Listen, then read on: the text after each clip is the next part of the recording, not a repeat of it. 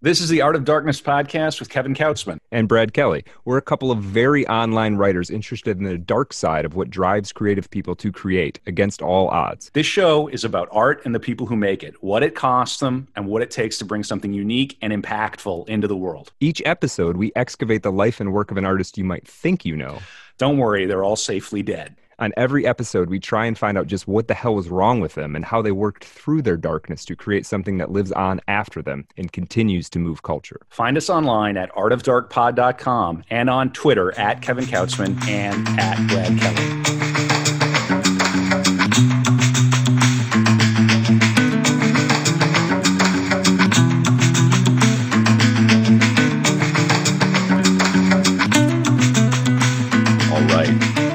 Darkness, artofdarkpod.com. Brad, how are you? Doing pretty good, man. It's a little weird to record an episode of Art of Darkness when it's light out. So right, we typically do Art of Darkness in the dark. Yeah, that's right. But today we're going a little early. Yeah, that's all right. That's all right. Yeah, we had daylight savings, so we cut an hour off the beginning of the day and put it in the end, and we pretend the day is longer. So yeah, one of our missions through this podcast is the eradication of daylight savings time. I don't know how they connect. Anyway, so who is our subject today, Brad? You're going to lead us for about an hour, maybe a little more about a fella. Yeah, so his name is David Kimbrough Jr., better known as Junior Kimbrough. And classic question, Kevin, what do you know about Junior Kimbrough? Very little. Good. I'm ashamed to say I have listened to just a tiny bit of the music because you mentioned the name and I knew we were going to do this episode. But as is the sort of the rule for this show, the idea is one host kind of walks the other through, and the idea is the other host doesn't really dig in too much beforehand. So I'm coming in pretty dark, pretty cold. Good. Yeah. Well, I think it's going to be interesting. I mean, I guess the one thing we'll obviously dig into the man and his work a little bit and what he meant and what things were like for him. One thing, you got to put him in the context, and we'll get into this more, but I guess almost a follow-up to the question I just asked you is, Kevin, what do you know about the blues? Oh, damn. What are you trying to do to me? I'm not asking for like a graduate level thesis, but I guess, let me refine that. Did you ever have like a blues phase where you got real into blues music? I appreciate the blues. I have a Muddy Waters record on vinyl, stuff. Kind of the bare minimum. I really enjoy Lightnin' Hopkins. Yeah. I had a pretty serious Lightnin' Hopkins phase, but I would not say I am a hardcore aficionado. I don't go out of my way to hunt down the blues. What I've heard is that, of course, if you have to be told, you'll never know. Yeah, right. There's some truth to that.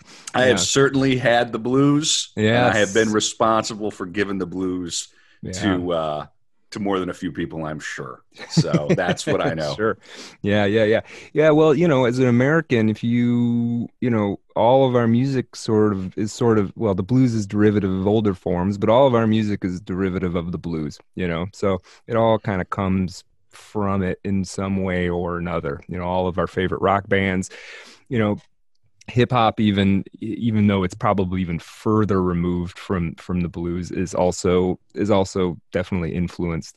So you don't get rock and roll without the blues. Definitely not. And you don't get anywhere to come from. Yeah. any modern pop music without rock and roll. Exactly. So it's deep in the DNA, and we'll see a little bit that DNA is far deeper than you even realize. So we'll get to that too. So on this note of the blues, we got Junior Kimbrough, born in 1930, Holly Springs, Mississippi. And the reason that I think I ended up getting into him is I had a big blues phase. John Lee Hooker in particular was like my man. I had a job when I was 19 or 20 listening to NPR on the day that John Lee Hooker died. And all they did was play John Lee Hooker music all day. And my job was driving around. So it was like I had like a moment that day. Whoa. And okay. Yeah, and I'd known who he was from the Blues Brothers movie. He has like a scene in there. So anyway, so that was like my thing to the blues. And then after that, I kind of got this feeling of like this archetypal image that somewhere out in the middle of the dusty roads down south, there must be some blues genius that nobody's ever heard of, right? The guy that's Mm-hmm. out there who's the virtuoso, a mastermind, but never really broke out, right? Never wasn't on TV, didn't go on, Ed Sullivan, didn't have any of that, but was like the real thing, right? Because you can listen to like a lot of new blues where it's very talented musicians, but like it's overproduced. It's like it's a little annoying almost. It's meant to sound a little lo-fi and Mhm. kind of off, and Right. maybe even the tuning shouldn't even be perfect. And Yeah. it's just that, Yeah. yeah. Yeah. I dig it. So when I stumbled across Junior Kimbrough, it was, oh, this is him. This is the guy. This is the guy nobody knows about, being my hipster self. Nobody knows who he is. Nobody knows anything about him. All right. He's really a freaking genius. So this is that guy, all right? Okay. So he's Okay. Cool. he's born in 1930 in Holly Springs, Mississippi. He never even left Mississippi. Well, Holly Springs is quite close to Memphis, Tennessee. So he never really left Memphis, northern Mississippi, until he was well into his 40s, right? So, Mhm. Trying to think about the best way to talk about where he fits into this. Are you familiar with Alan Lomax? Is that a name that rings a I'm bell? not. No. Okay, so Alan Lomax, he was this dude throughout the 20th century. He had a job as basically like an archivist. Okay. He's an American ethnologist, technically. Okay, And cool. he was known for doing field recordings of folk musicians all around the United States. So he would go out to like the middle of nowhere and find like, well, what do these people like play for each other? Like Friday night down at the Hootenanny. Right. Yeah. What's this kind of music? What is it? Right. And he was a guy who really pulled on a lot of the threads of like American bluegrass, blues music in particular, but all kinds of, gospel music in various parts of the country. He went up into parts of Michigan and found like old Irish folk music that was being played, all this really cool stuff. So he was a guy who first kind of brushed against what was going on in Holly Springs. He recorded a guy named R.L. Burnside, who was very closely associated with Junior Kimbrough. And we'll actually circle back around to R.L. Burnside. So Junior Kimbrough, 1930, he's born, learns to play guitar by basically borrowing his father's guitar when his dad's out at work. His dad's like a barber, and he's living. Sure. And to give you a full picture of this, what Holly Springs is like. Holly Springs is basically the deep South, but it's not quite the South that we think of because it's so hilly and the terrain is so unfriendly to agriculture. It's not the plantation South. There were never plantations there. There was never a big presence of slave owning in that particular region. So it's long been a predominantly black area, black sharecroppers and that sort of thing. So it has a slightly different history than what we think of as the South, kind of developed somewhat on its own. This is a small town, though, outside of Memphis. Yeah. I think to this day it's 20,000 people, maybe. Gotcha. It was never big. Always been tiny. So I guess now is probably actually the time to listen to a first track just to get us going. So we're going to listen to 5 or 6 tracks through the course of this episode, because what are you going to do? It's we're going to talk about music through the entire episode. I don't think so. Let's have a listen. Yeah. What are we going to listen to here? Which is what's it called? You Better Run. You Better Run. Junior Kimbrough. Here we go. All right.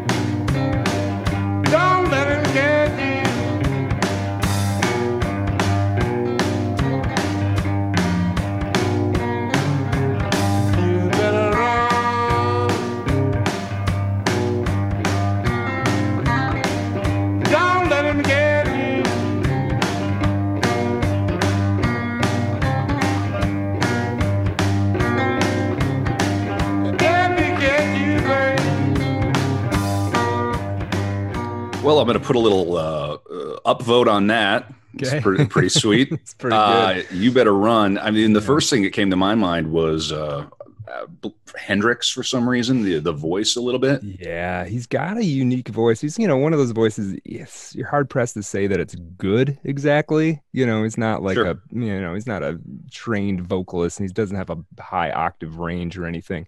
But one thing you can even pick up just in that little bit, and I can't stress enough that this guy is primarily a self-taught guitar player, right? He eventually would teach a bunch of other people how to play sort of in his style. But I'll give you a little breakdown of what he's doing that's somewhat unique from what other music theorists have said. I'm not a music theorist. Yeah. Before you do, can you give me some context for that recording? Do we know when that recording was Yeah. made? Yeah. So that particular recording was actually made in 1992 or thereabouts. That was when it was released. So, he's 60 some years old. And we'll talk about the story of how he kind of came to be known in the music industry. But essentially, somebody found him and got him to record an album after he'd made some attempts to record stuff in the 60s and basically nothing happened. So he'd given up on all that for quite a while. So yeah, so you were talking, he's 60 years old. He's probably been playing that song for 40 years at that point, Sure. And playing professionally, we play out and around town, and I suppose we'll get to it. We'll get to this. You were saying something. Yeah, Junior played where he wanted to play, which was basically his house. So we're gonna get to that. But let's talk just a little bit about what he's doing musically. And again, I'm not a music theorist, so I'm literally just pulling this from other places, but it kind of makes sense to me. I think a guitar typically has 6 strings. Yeah, and I believe he uses all 6 strings, but so one thing that he's doing, he's mixing these mid-tempo rhythms, and so it's very danceable, like not danceable in an EDM sense, but like it's groovable, right? It's got this repeated 4/4 thing going on, and he's constantly feathering and playing with a drone that he actually is playing with his thumb on the bass string. So this is all plucking. Hill Country Blues is all plucking. They don't use picks. And through this process, playing this mid-tempo rhythm and then playing with this drone, he's getting syncopation and developing actually something that's called polyrhythms for all you music nerds out there. This is really more of known to be a jazz thing. I'm a huge Tool fan, and okay, Tool is well, they all do about polyrhythms sure. and everything. Yeah, right? absolutely. Yeah. So he's doing this. It's it's a jazz thing. It's a Tool thing. Other metal bands have grown into it to some extent, but it's also something you see in African and Indian music as well. So you've got a guy who's basically doing this from messing around in his living room, right? Guy who never learned how to read or write, was barely in touch with the music that was going on in the world. And you mean read and write sheet music, or do you mean read and write? Or read and write. Read and write. Period. Understood. Yeah. And one thing, and I don't even have a sharp enough ear to catch this, but apparently a lot of his music, it's not even 3 chords, it's 1 chord. And he's just teasing it and playing with it and stretching it out and shrinking it enough that he's able to develop this syncopation and this polyrhythm, right? So something very strange going on there, right? The architecture of a song is kind of difficult to tease out when this is happening. So years and years he's playing down in Holly Springs. Late 50s, early 60s, he tries to put some recordings together. He goes up to Memphis. He has a band called the Soul Blues Boys. They have a couple of records that nobody buys, nobody pays attention to. His first record actually comes out. It's under the name Junior Kimball, and apparently that was just the music publisher maybe didn't understand what he was saying to him. Hey, I'm Junior Kimbrough. Yeah, right, exactly. Like, well, okay, whatever, fine. And all right. Junior probably couldn't read it on there anyway, so it was like it all worked out just fine. I love that. That kind of that's fantastic. Yeah. So the music industry doesn't really work out for him, and Sure. there's some sense that he maybe doesn't even really care. Starting in the late 60s, he opens a juke joint. And the juke joint will go through multiple iterations. And for years and years and years, this was the only place that Junior ever played. And there were like I said, there was multiple iterations of them. One was in a church, one was in basically in an old house, one was in his house, and he would play there every Friday, Saturday, and particularly Sunday was the jam. Sunday was when, people from all over the hills would come and they would listen to Junior Kimbrough play for hours, basically. And that drony kind of sexy, like dancing, thing. And for a long time, there probably wasn't anybody that came there that he didn't know their first name. It wasn't a big event. And apparently he was able to make some income from this, and probably by like selling beer. It was like a bar, like selling beer, maybe having, selling food occasionally, that sort of thing. Sure. So this seemed to be his main source of income. We need to get back to this. This needs to be the way we do things. Right. Put on plays in your backyard. Yeah. Do stuff locally. Yeah, well, that was the thing. Like, forget if he's talented or not. Like, music is a lot of taste, so I could see people not liking this. But there's something beautiful about, like, no, man, every week we have a party. We hang out. We play music. We all get our sweat on, we dance, we have I ain't fun. going to Paris. Why do I want to go to Paris to play the blues? I can play the blues right here with my friends. Yeah, exactly. Yeah. Exactly.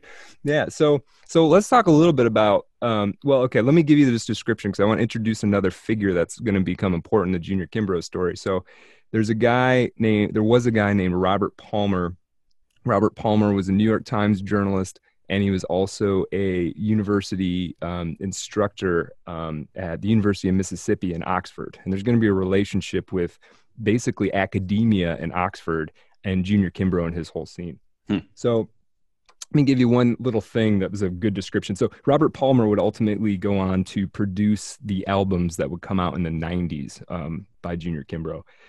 Palmer says, "You'll hear Junior sing something that sounds like a pre-blues field holler while he's both playing a guitar rhythm like Memphis soul music. And when the bass and drums come in on one of Junior's riffs, the music might sound like some kind of hillbilly metal funk that hasn't been heard yet, except around Junior's place." Right? So he's and there's this notion of these like academics and like people who are interested in music kind of rolling around, and they stumble upon Junior's place and they're like, who the hell is this guy? Right. So let me give you a little bit more of a picture about what Junior Kimbrough is actually like as a man. There's documentaries and footage and all kinds of things. What you won't come across very often is Junior talking. He doesn't really do well with interviews. There's like one interview where I can hear, like you can see him interacting with another person.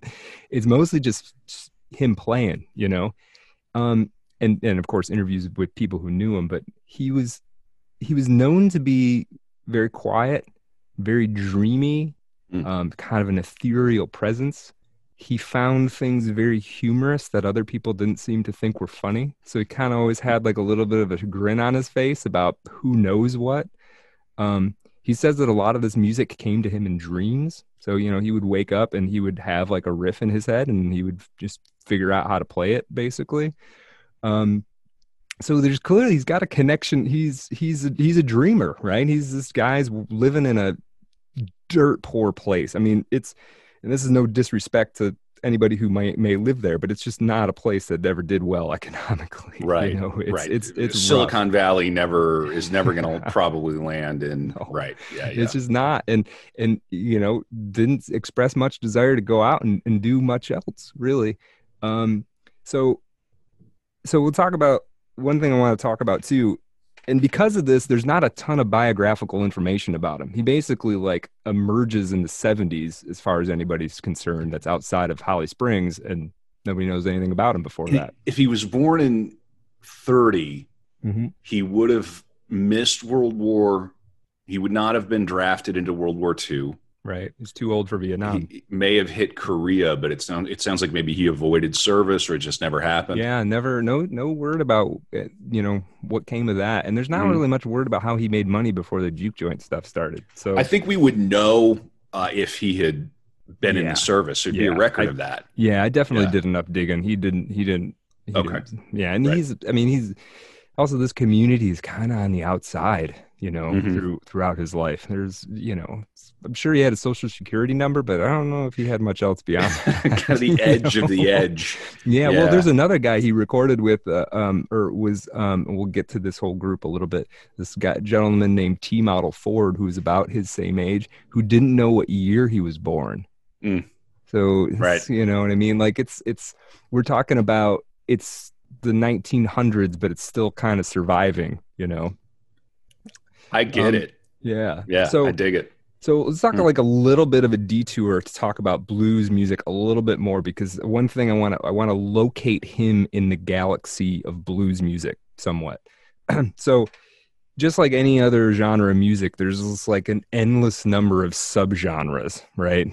And if you listen to that Junior Kimbrough track we just heard, that doesn't really sound like Bo Diddley very much. Mm. And No. yeah, and it So, doesn't really sound like I mean, and no disrespect to Bo Diddley, it doesn't sound like BB King either. It's different. So you can first sort of branch the differences in blues music into acoustic and electric styles, right? So acoustic styles, you've got like Delta blues, which is your Muddy Waters, John Lee Hooker before he picked up an electric, and there's country blues, which is also sort of related, talking about people like Son House. Um, a lot of these guys did end up going up to Chicago and basically becoming Chicago blues artists. Um, but so you've got your acoustic. There's also within acoustic, there's something called Piedmont blues, which is from like North Carolina, Georgia, Virginia. Artists like Blind Willie McTell, Pegleg Howell, you get all these great old blues names. Blind Boy Fuller, those kinds of guys. Texas Um, blues, you got lightning. yeah, Yeah. lightning. There's a lot of Yeah. lightnings, and there's like 3 pine tops in Texas. Oh, and Pine pine top top. somethings. I Yeah. don't I don't even know what Okay. that means. Right. Um, Well, so there's okay, the pine curtain in East Texas, that could right? be I think related to maybe that. that Yeah, maybe they used some resin or something on there, or it could be the way could the be. guitar was made. Yeah, we'd have to look Could into it. be. Yeah, yeah. Okay. I didn't Yeah. dig too far into that. So okay, you got the Piedmont, which is actually like ragtime, has a more of a ragtime influence. Um, and then whereas Delta and Country have more of an influence of this thing called fife and drum. I don't know if you've ever heard of that, but fife and drum is like this slightly post-slavery picnic kind of music. That was like slightly military influenced. And you can find some old recordings of oh, what's that guy's name? Napoleon Hemphill or something like that, who was an old fife and drum musician. And fife Um, and drum, and this is in the galaxy of blues music. it's Blues music, fife and drum. it's like pre-blues music, I Aha. would say. All right. Yeah, So, yeah. after the Civil War. Right. Like after the Civil War, before Robert Johnson, kind Okay. of. All right. So then, okay, you got your Chicago blues, which you kind of referenced, BB King, Bo Diddley, Howlin' Wolf. This is the kind of blues that made it onto TV and that sort of thing, electric instruments, all that. There's also piano styles of blues music, boogie woogie, jump blues. A lot of the Texas guys are actually boogie woogie. Um, and then, of course, you've got all kinds of rhythm and blues, right? Where you start getting different kinds of vocal styles and all of that sort of stuff. So all of this fed into rock and roll eventually. Hill country blues, which is what the term that's been given to what Junior Kimbrough did and like 3 other people, is its own, you can kind of consider it its own species. It's sort of like a subgenre of Delta blues, essentially. And why do I think this is important? Because I really do think that Junior and R.L. Burnside, I think they were out there inventing a new thing and nobody really noticed, like I they, mean, it sounds like they had the perfect petri dish for that. They must have had other musicians come in and sit in yeah. and all this, Oh but yeah, yeah. they had their own lab out They there, did. They did exactly, and their exactly. yeah, Yeah, and there were other influences. Like R.L. Burnside's sure. cousin got married to Muddy Waters, so they weren't like completely in isolation, but they were in enough isolation that they could gradually master a particular style. Um, okay, so maybe it's time to listen to another one. Yeah, that sounds like a good time to Yeah. cue one up. What are we going to listen to here? What's the next one? Let's listen to yeah, Meet Me in the City. Meet Me in the City. All right, here we go.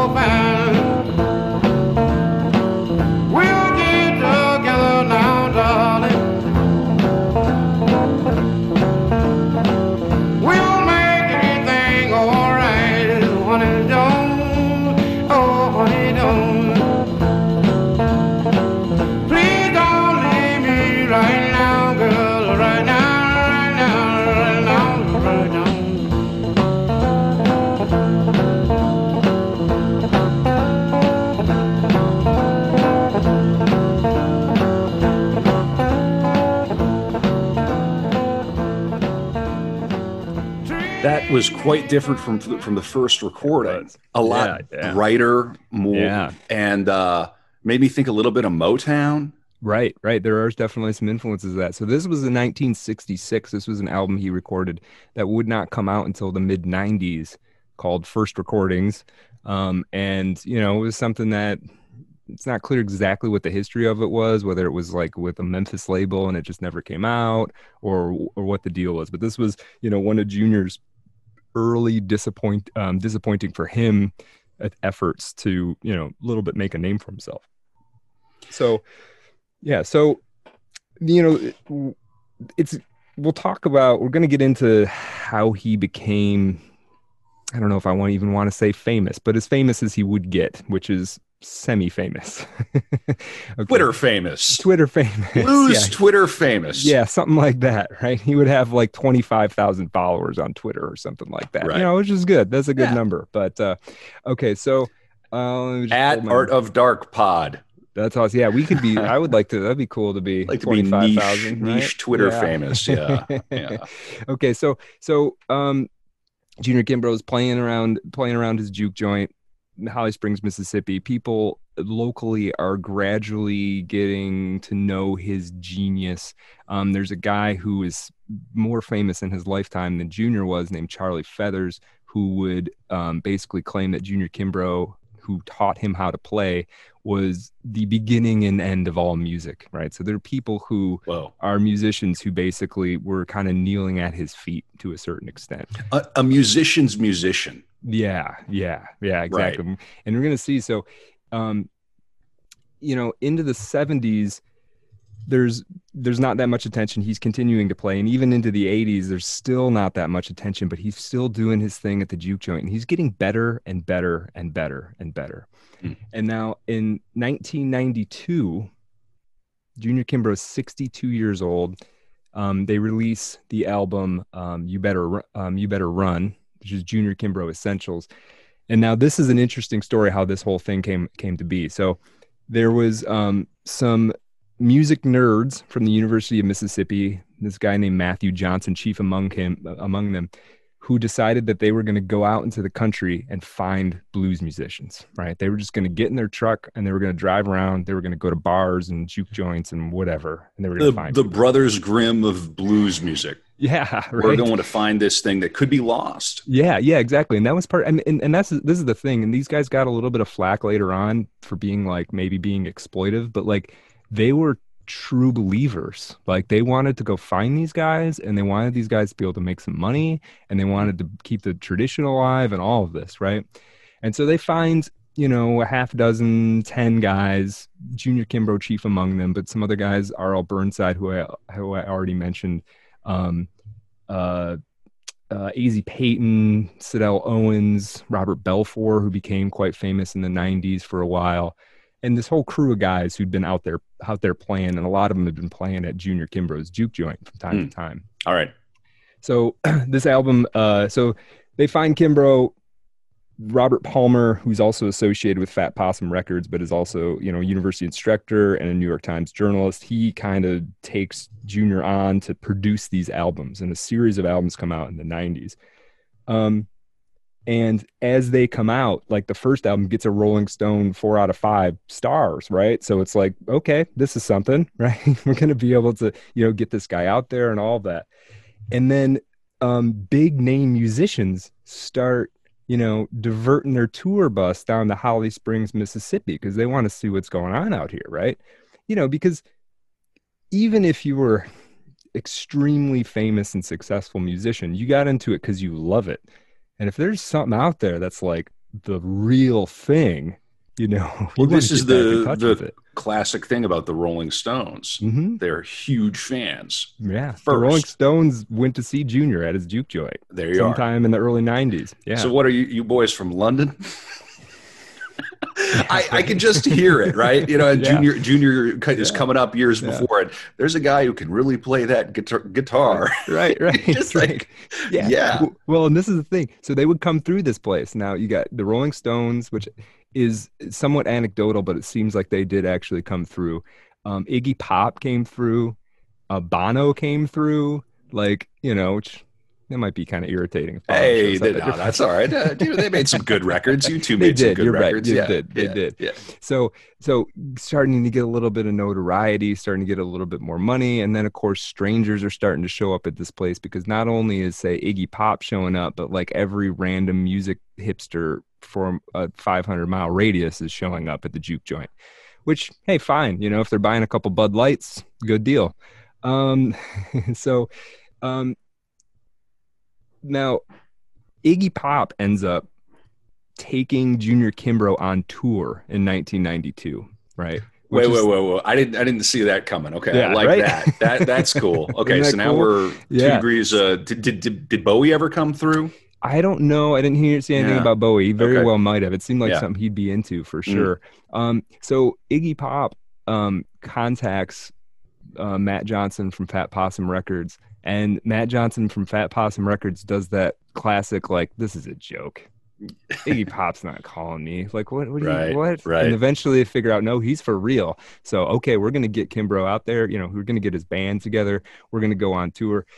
And again, this is the first any documentation that Junior Kimbrough has left the Memphis, Mississippi area is to go on tour with Iggy Pop. He had no idea who Iggy Pop was. He called Iggy Pop Lollipop and just was like, was just like, Lollipop, you crazy.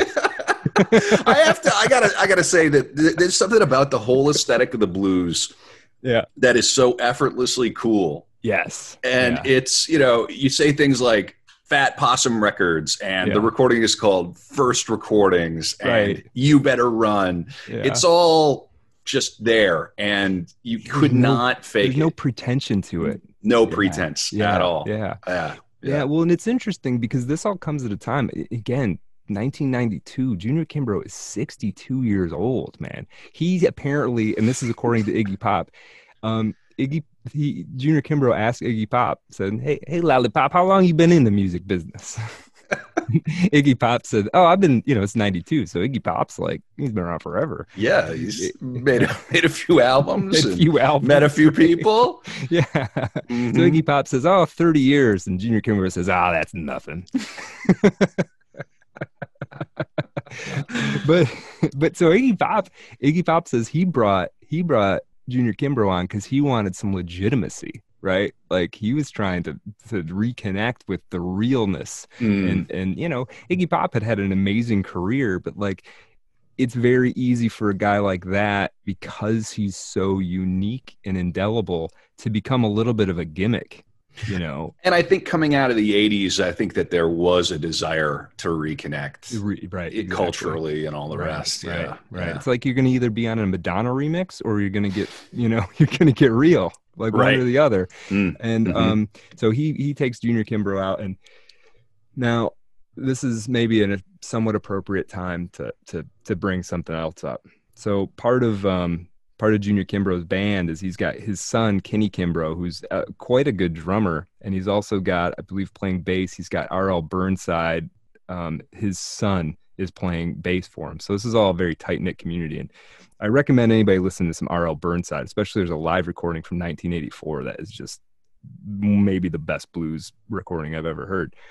But this is The Art of Darkness. And so far, we haven't hit anything too dark, right? I was waiting for it. So other than the fact that these guys are living in like abject poverty, right? And it's rough, it's kind of rough going for the most part. And if we did an episode on R.L. Burnside, I would tell the story about how R.L. Burnside shot somebody who accused him of cheating while they were gambling, killed him. Well, R.L. Burnside said, no, I just shot him. Dying was between him and God. Right. This will be another episode down the line. For sure. So in R.L. Burnside, he only served like 8 months because his boss was an important farmer in the community, and Burnside was the only guy that knew how to run his tractor.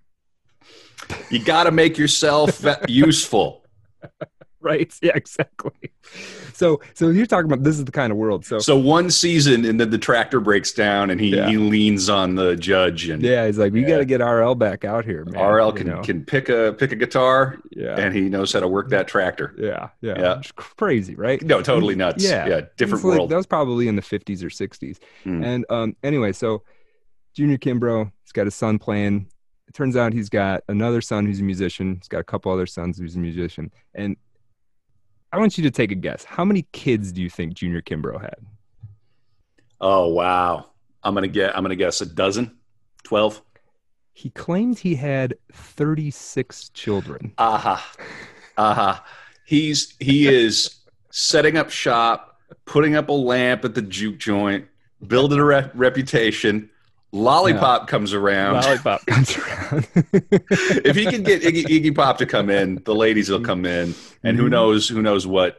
Well, wow. And Iggy Pop said, hey, it made sense, man. He listened to this guy's music for a minute, and there's something weirdly seductive about it, right? These rhythms, and you're dancing there all night, sweaty, a couple drinks, and, he's 36. 36 is a lot. It's a lot. It's a lot of kids. Yeah. A lot of mouths to feed. Yeah. And when Kimbrough was asked about it, he was very clear. Well, not all with the same woman. Thank God. Jeez, that poor woman. So that's about I don't even know if that's dark, but that's clearly he made himself an entire elementary school class with an overflow room. and I assume spread out enough that some of them could have been teachers for the new kids. Yeah, wow, wild. Yeah, so 36 kids and obviously clearly different women, and never was married.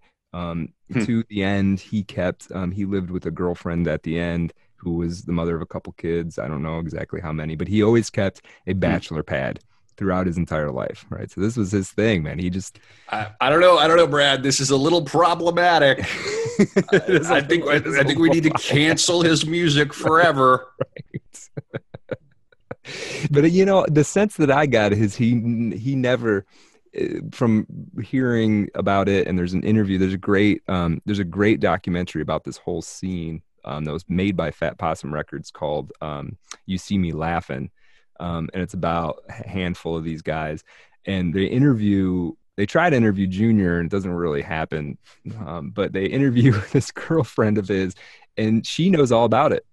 She's just like, hey, I love him. He loves me.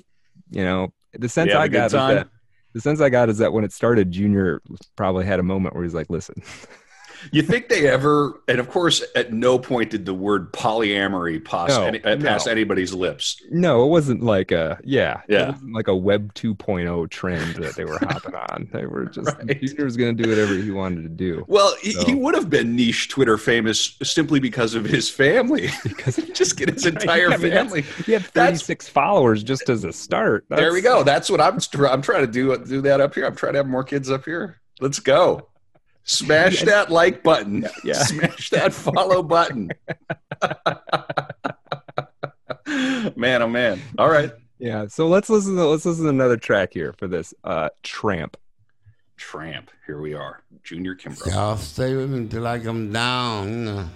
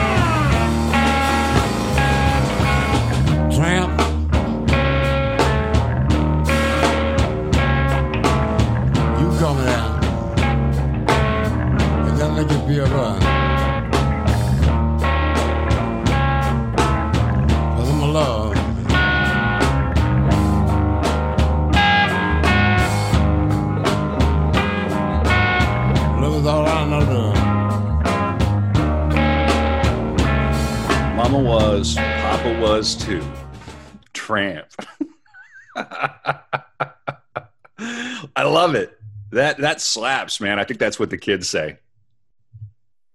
Yeah, that was pretty good, man. That's one getting down and dirty. You know, that one's got some funk on it for It sure. has, and it has Yeah. that quality of, again, that Hendrix kind of style or Yeah, voice, and yeah. the voice, and he's teasing with that feedback a little bit, like, you know.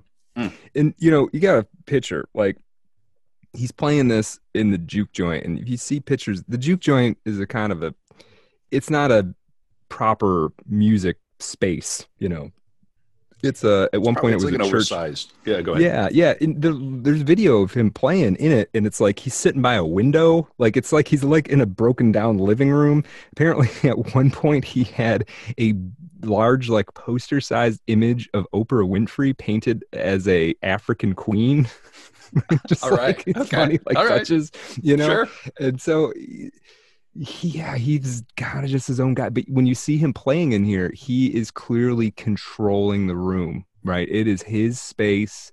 He's moving slow because he's moving at his pace. You know, it's just the complete mastery of space and time that's going on with this guy. Nothing to prove. Exactly. Yeah, yeah, Yeah. yeah. Just and at this point, this recording was made. This was off the Essential album that was came out in the '90s.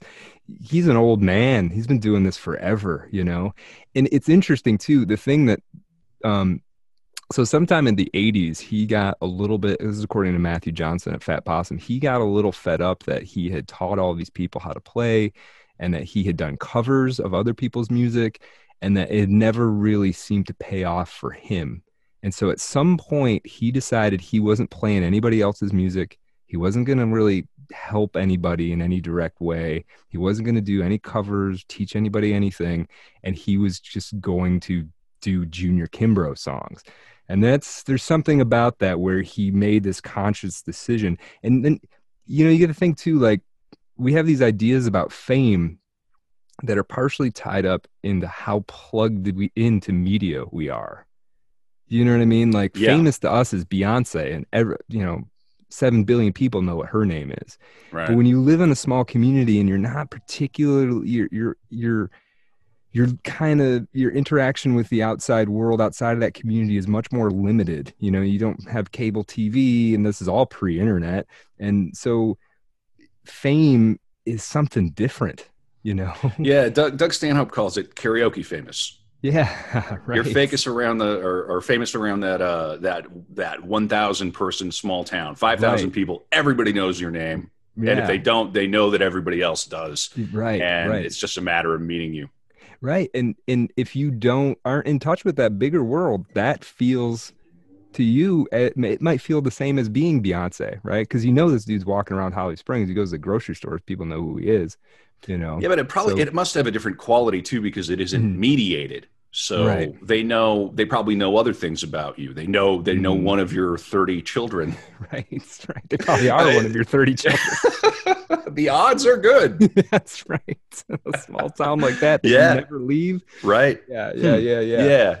So, so okay, so I want to tell you a little bit more about the Iggy Pop. The Iggy Pop stuff is kind of funny, man. So he takes him on tour, and there's a little bit of a write-up in the Chicago Tribune that includes like 2 sentences about Junior Kimbrough. And during Junior Kimbrough's life, this was other than getting invited to a blues festival in New York, this Iggy Pop tour was the most that he had been sort of out in the world.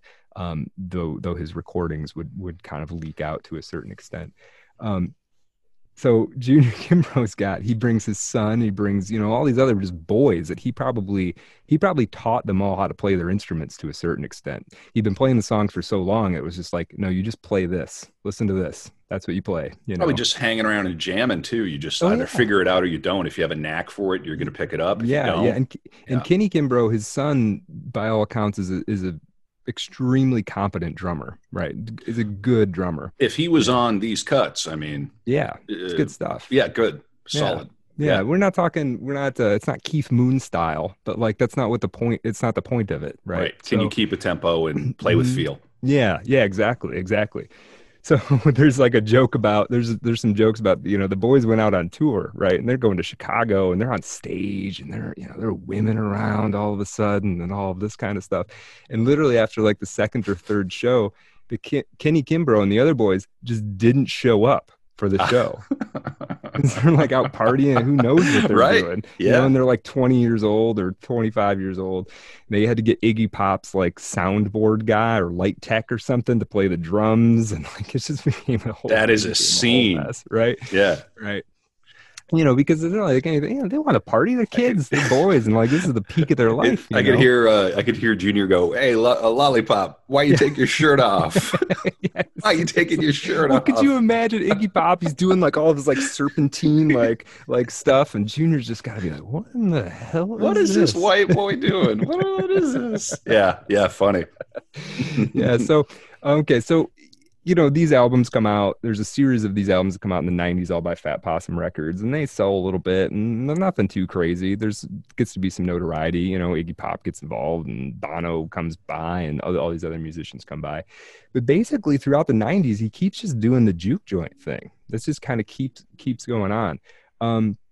There's this great article written by a guy named Bob Pomeroy, who was kind of plugged himself into that scene a little bit late in the 90s. He was I believe he was from Memphis. He might have been from Pittsburgh originally. He kind of drives down there and he goes to try and see this thing, and he feels like he sort of missed it. 1994, 1995, he goes to the juke joint. This Bob Pomeroy character goes to the juke joint on New Year's Eve for a party. Junior Kimbrough's playing, R.L. Burnside plays for a minute, and then he's got to leave. And then at some point, and this is, I think there's something spiritually about like the end of the blues or the end of this lineage at this precise moment, 1994, 1995. Huh. Junior Kimbrough's playing, some white kid that nobody knows who he is shows up with a guitar. And because of the loose nature of the juke joint, man, just dancing and hanging out, playing, you know. One rule about the juke joint, apparently, I thought this was hilarious. When you danced, you were not supposed to cross your feet. This was considered bad juju to cross your feet. Don't cross your feet when you're dancing. Apparently. And it must have been some old, like, you know, some old folk wisdom about. Don't cross your own feet. Yeah. Like you're not stepping across. Yeah, you you're don't sidestep over your feet. Okay. All right. Yeah. Maybe because of the amount of space, and people might have been getting a little hammered. That could be. Yeah. Try not to stumble and fall. That very be. Interesting. Yeah. It's like weird. I don't know how that came to be, but anyway. So is that unique to Junior's juke? I had never heard that before. It could be. If anybody knows anything about this, reach out to us on Twitter at Art of Dark Pod. Yeah. Don't cross your feet when you dance. Yeah. So anyway, so this you know, this white kid plugs in. This white kid, Junior Kimbrough's playing for a while, 1994, 1995, this New Year's Eve party. This kid asks if he can plug in his guitar, and Junior says okay, because again, it's like this loose nature of this place, and kid starts just doing these flashy, crazy riffs, and Junior just gets up and walks away. And there's something about that, because it's something about that being sort of the end a little bit, at least symbolically, because 3 years later, Junior Kimbrough's dead. He's sitting, he dies of a heart attack, sitting watching TV with his girlfriend, you know? Yep. And a couple of years after that, the juke joint burns down. Apparently it's an act of arson. You know, he left, you know, he got 36 kids. It's complicated when you leave, you know? I would say so. Yeah. This is King Lear times 3 times, I can't do the math. Right. Yeah, exactly. Whoa.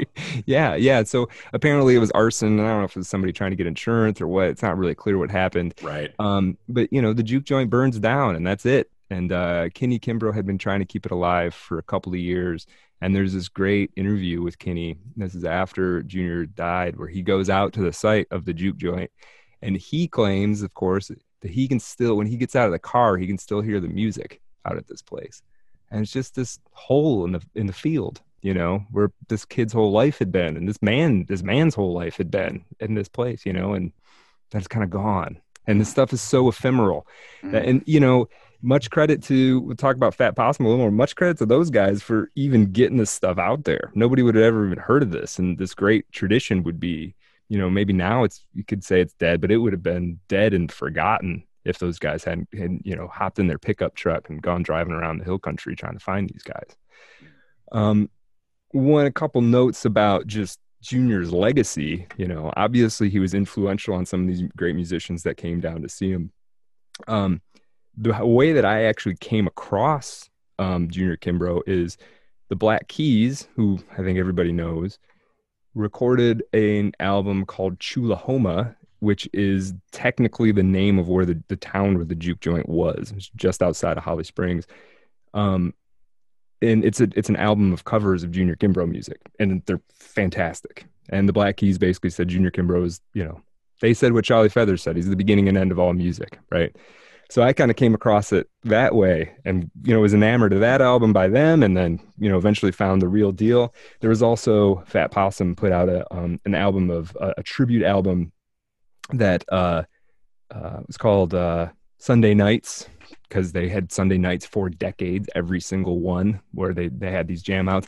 And this is people, Iggy Pop did a cover, Spiritualized did a cover, John Spencer Blues Explosion, Cat Power, all these people did covers of Junior Kimbrough music. None of them as good as Junior's music, in my opinion, but, all done in the right spirit. So, the legacy lives on. There's one note about legacy that I found to be the most interesting thing. So there's this band called Afrasipi. And Afrasipi is based on, let me get this guy's name right. I just had it here. So Afrasipi is made up of a couple people. One guy named Eric Deaton, who's from Mississippi. Another guy named, I'm going to butcher this name, Gulel Kumba, who is a Fulani griot from northern Senegal, right? And what Eric Deaton wanted to do is he wanted to find the lineage of Mississippi music to Africa. He wanted to figure out what that was, and he wanted to make some albums in celebration of this. And you can listen to Afrasipi album. It's pretty good.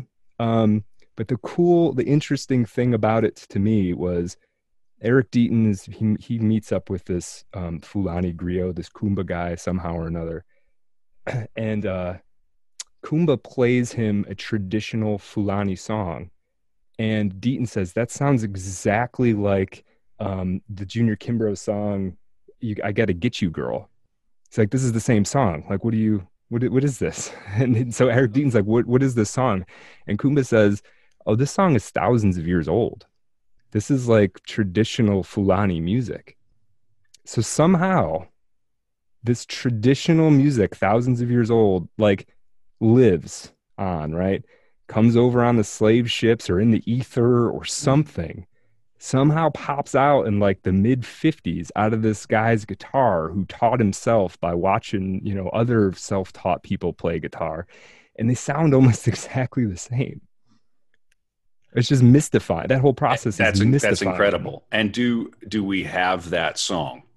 Yeah, we do. I think the email I sent you, that last one, Afrasipi, I'm not even going to give you an attempt to pronounce that, but that is apparently a Junior Kimbrough Fulani song. Okay. All right.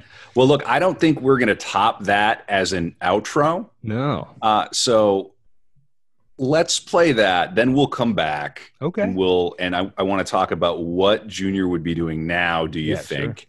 And then we'll do some end of show business. Sounds good, man. Let me play this song here. Do money.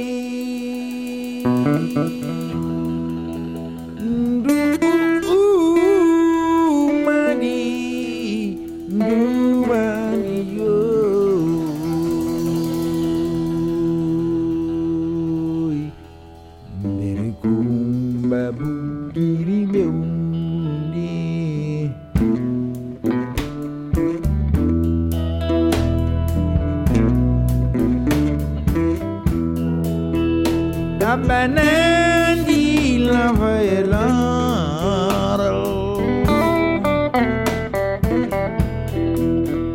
Kabanandi medaille dande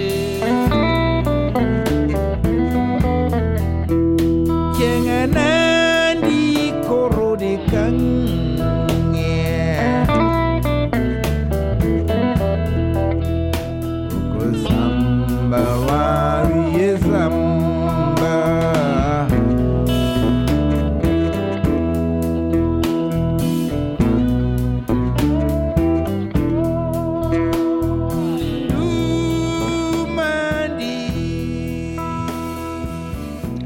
Wild.